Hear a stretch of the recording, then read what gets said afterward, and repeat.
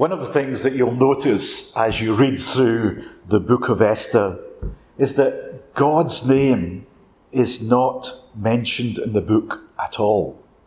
And neither is prayer. So we ask ourselves, why is this book in the Bible at all? Does this book that describes events in a Middle Eastern country about 500 BC have any relevance to us today? We'll find that although God is not mentioned directly in the book, we find that as we read it, we are conspicuous by his presence, that God is conspicuous by his presence throughout the book. He's not named, but you'll find that he's present throughout the book and in all the events that it describes. God was at work then, in that place, 500 BC, and he's still at work today. That's why the book is relevant to us today. God is at work in the events of all times, as much as he was at the time of Esther. Let's look a little bit at the background, because we've come in the middle of the story. Because God's people, the Jews, had turned their backs on God, he allowed them to be captured and taken away into another country, a forced exile, first of all in Babylon, and now when we pick up our story here, they are in Persia, they've moved on to Persia. At the time of the book of Ezra, they'd been in exile for about 130 years. Persia had now changed its policy and were allowing the Jews to go back to their homeland again. And you could read all about that return in the book of Ezra and Nehemiah. But many had chosen to stay on in Persia. And so this book of Esther tells us that God had not forgotten these people that were left behind. Many of them really were not very committed to God. They'd become comfortable in their exile. Some were living without any thought of God. They had no thought about God's ways and God's plans. But God had not forgotten them. And that's the first lesson, I think, that we can pick up from this. God has not forgotten us and never will. Even though at times we may not always be following him as we should, he still has a plan for us, and he'll bring us back to himself. The main message of this book is that God is in control. God is in control of all events. God is love. God is in control whichever way the wind blows. When nothing seems to be happening, God is in control.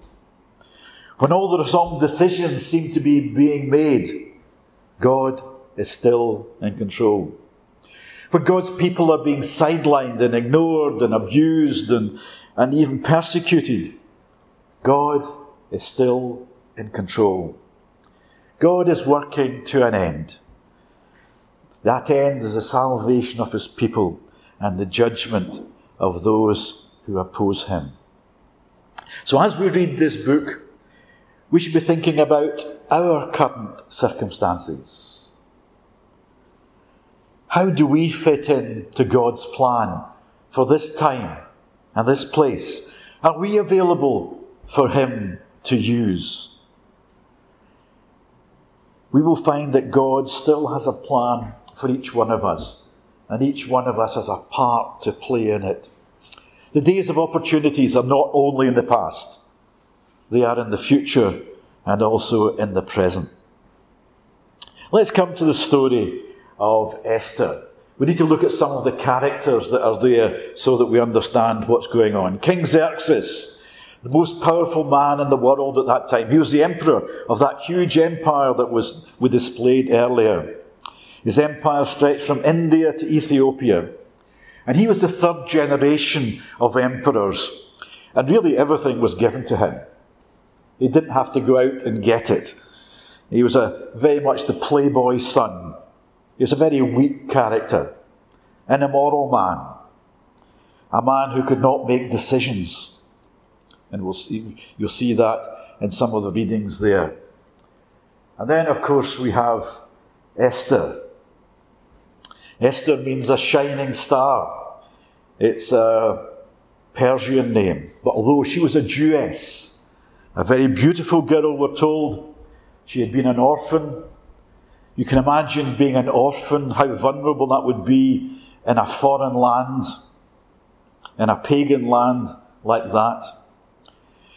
As I said, she was a Jewess, but she had withheld her identity of a Jewess. Her real name was Hadassah, but she was living under the name of Esther, living in a foreign country under a foreign name. And if you read the early chapters of Esther, you'll find there that she'd been chosen to be the queen because she was so beautiful. And by the time of our part of the story, she'd been married to King Xerxes for about 5 years. And then there's Mordecai. He seemed to be an older cousin or relation of Esther. He also was a Jew, and he was her guardian. He had brought her up and looked after Esther, obviously when her parents were not there. He was a respected civil servant in the Persian government, probably some form of judge.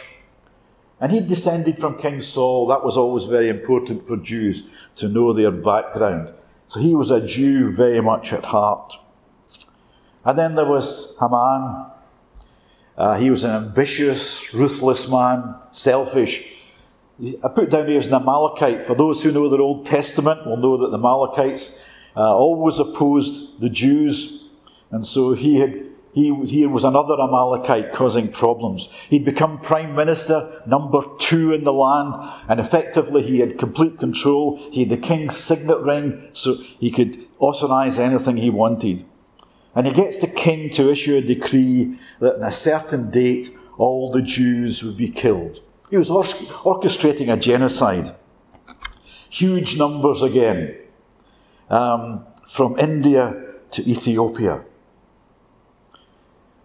Esther hears about this plot via Mordecai and was obviously very distressed, not just for herself, because she'd probably be included in the slaughter, but also for all her fellow Jews. So here at this point, we have the biggest threat to God's people since the days before the Exodus. In our day, it would be equivalent to the complete annihilation of the church. Can you imagine all Christians to be killed? We know that the Church of Christ will never be destroyed. We have God's promise that that will never happen. Jesus said to Peter, "I will build my church, and the gates of hell will not overcome it." We don't have that promise for individual places, individual times. If a local church or even a national church is unfaithful or disobedient, God can do one of two things. He can revive that church, make it in His will again, and revive the people to worship Him right. Or sometimes He just lets that church disappear for a time before He restores it again. God is sovereign in these matters. We have no right to expect God to work to our timetable and our demands. I always think of the example of the church in North Africa, at Carthage. That was a great stronghold of the Christian faith for the first 300 or 400 years after Christ. Operation World, if you look it up, says there's almost no Christians there now. I think they said there's probably in the whole of Tunisia, maybe 50 Christians. The church has disappeared. Some of the people stood up there for their faith many years ago, but the church has been destroyed. They've been waiting for 1,500 years for God to restore the church again in that place. As I said, we have no right to expect God to continue to bless us and our country when we have turned our back on Him. God will preserve His people. He will preserve And if you go through the Old Testament, it talks about a remnant of people who have remained, and that you can do the same. You can flow through the New Testament church and see that. In our time, in our society, we know the number of Christians are reducing. We need to ask ourselves, will we stand up and be counted as God's people at this time? We may not think that we're important, that we're strategic, but God has placed us here, at this place and this time, as part of His plan, whether we're aware of it or not. Often we're not aware of it. Remember Joseph. Joseph didn't know all the things that happened to him. He was in prison, he was taken as a slave, until later on in his life, when he reflected back, when his brothers came and saw him, his brothers who had sold him into slavery, he said to them, "You meant it for evil, but God meant it for good." There was a plan there. So standing up to our faith is often not straightforward or easy, but it's what we are called to do. No matter where we are, what we do is important and significant. And so in our story, we find Esther in a place of prominence. And now we find out why she was in such a place. She is there, as Mordecai says, for such a time as this. Have we been placed here for such a time as this? Have we been called to some task to do? Are we fulfilling it? There's a solemn warning here that Mordecai tells Esther, that if we do not act, God's work will still be done. It will be done in some other way if we don't do it. That's what he told Esther. God is not dependent on us to fulfill His plan. He likes to work through people like us. But His plan will always be done. Someone has put it like this: opportunities for accomplishing God's will are given to us. But if we reject or neglect them, others will be given the privilege to their profit and ours loss. God's purposes are much greater even than our obedience. And so God will achieve His purposes whether we're obedient or not.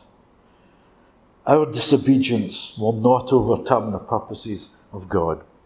Just a couple of verses from Proverbs that talks about that. It says, "The Lord works out everything to its proper end, even the wicked for a day of disaster. In their hearts humans plan their course, but the Lord establishes their steps."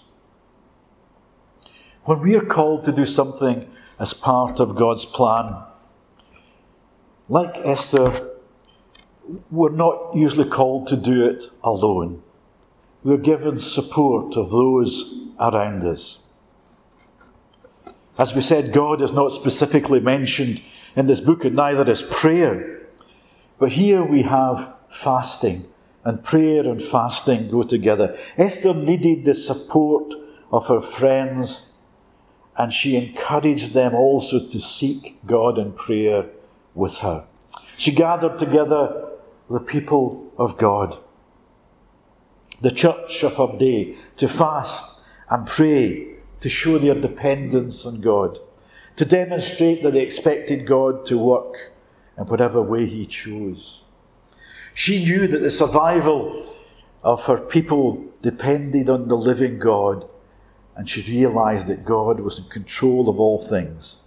And she now realised why she had been put into this position. It was for such a time as this. For such a time as this. What should she do? Even as the queen, she had no access to the king. And actually, I was reading up from other historical records, Xerxes was paranoid about his safety for some very good reasons. A lot of people wanted rid of him. He was continually guarded by a group of soldiers with large axes. A group continually surrounded him, and if anyone came near the king, they were immediately killed by these axemen.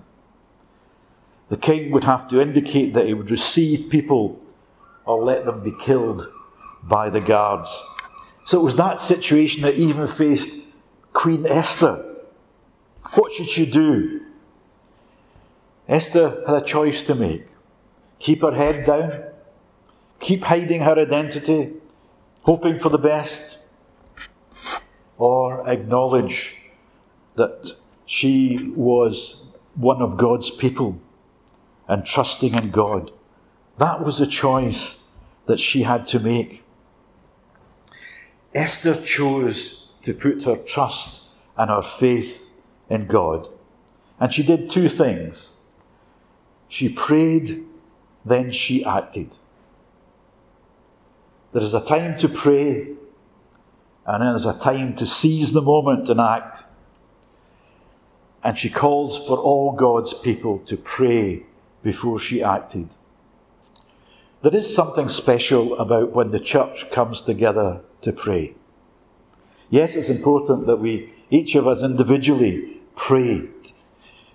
But when the church comes together, when corporate prayer, when God leads and gives his grace and assurance as we meet together in prayer, as we have communion with him, as we pray together, there is something so powerful about that.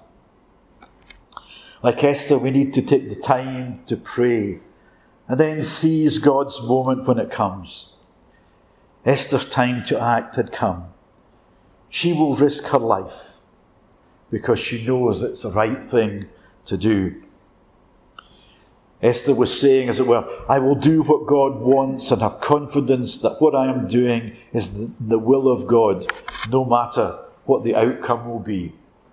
Just a few years earlier, during the exile as well, remember Shadrach, Meshach and Abednego, they said the same thing. They were about to be thrown in the furnace. And they said, God is able to save us from that, but if not, we will still have faith and believe. They were willing to suffer even the consequences. Esther put it like this: if I perish, I perish.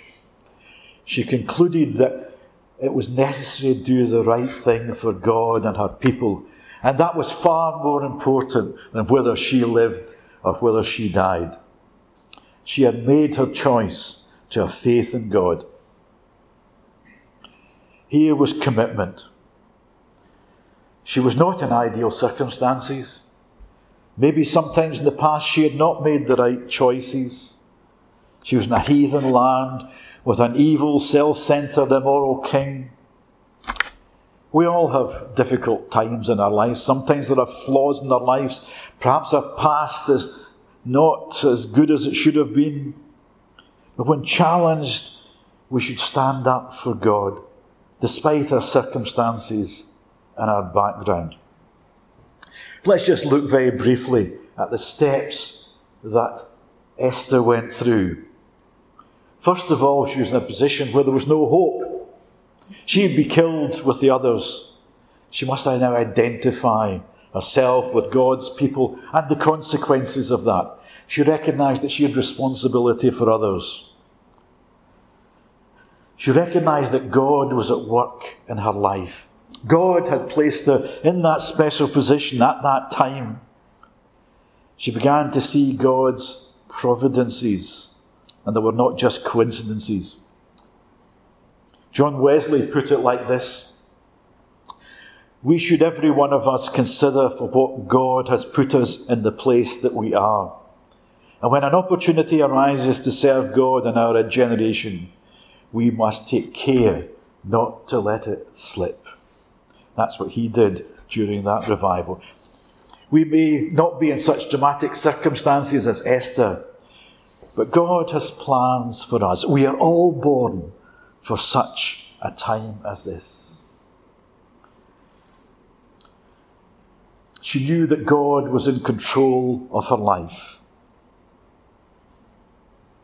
What work has God got specifically for us to do? because he's arranged for us to be born at this time, to be placed in this place on Isla at this time. He's put us amongst these people at this time. We often think our circumstances are hard and difficult. You say, if you only knew the people that I worked with, I couldn't stand up for Christ there. Do you not understand my family? There are so many things that we could say are difficult. Esther recognised that it would not be easy. It would be dangerous. Remember what happened to the previous queen, if you know the story, Xerxes' previous favourite wife. What a tragedy it would be if God bypassed us because we're not willing to obey.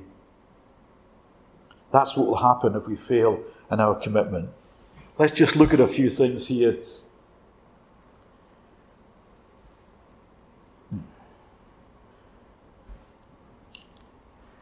That's a graph of church attendance. It's skewed a little bit, but it doesn't matter. It still gives the right picture, doesn't it? That's the circumstances in which we live just now. We are here for such a time as this. We live in a time when our politicians lack integrity and morality. They don't recognise God as part of their decision making. We've lived in the middle of a pandemic. We live in a time of violence, as we've seen in Afghanistan and other places. We live in a time of poverty. This is our time. And we are called here for such a time as this. Esther knew that God was in control. She also knew what she had to do. She took the initiative. She did not walk out and protest or run away from the situation. She walked into danger. She did this with the support of the believers and with the knowledge that God was working with her and her people. She didn't rely this time on her own abilities, her own beauty, her personality, her position. She trusted in God. Isaiah said, "Those who hope in the Lord will renew their strength. They will soar on wings like eagles. They will run and grow weary. They will walk and not faint." For such a time as this, what's God asking us to do? Not someone else, but us. Not somewhere else, but here. Not in the future, but now. May God give us grace to be as obedient as Esther. Let's pray for a moment.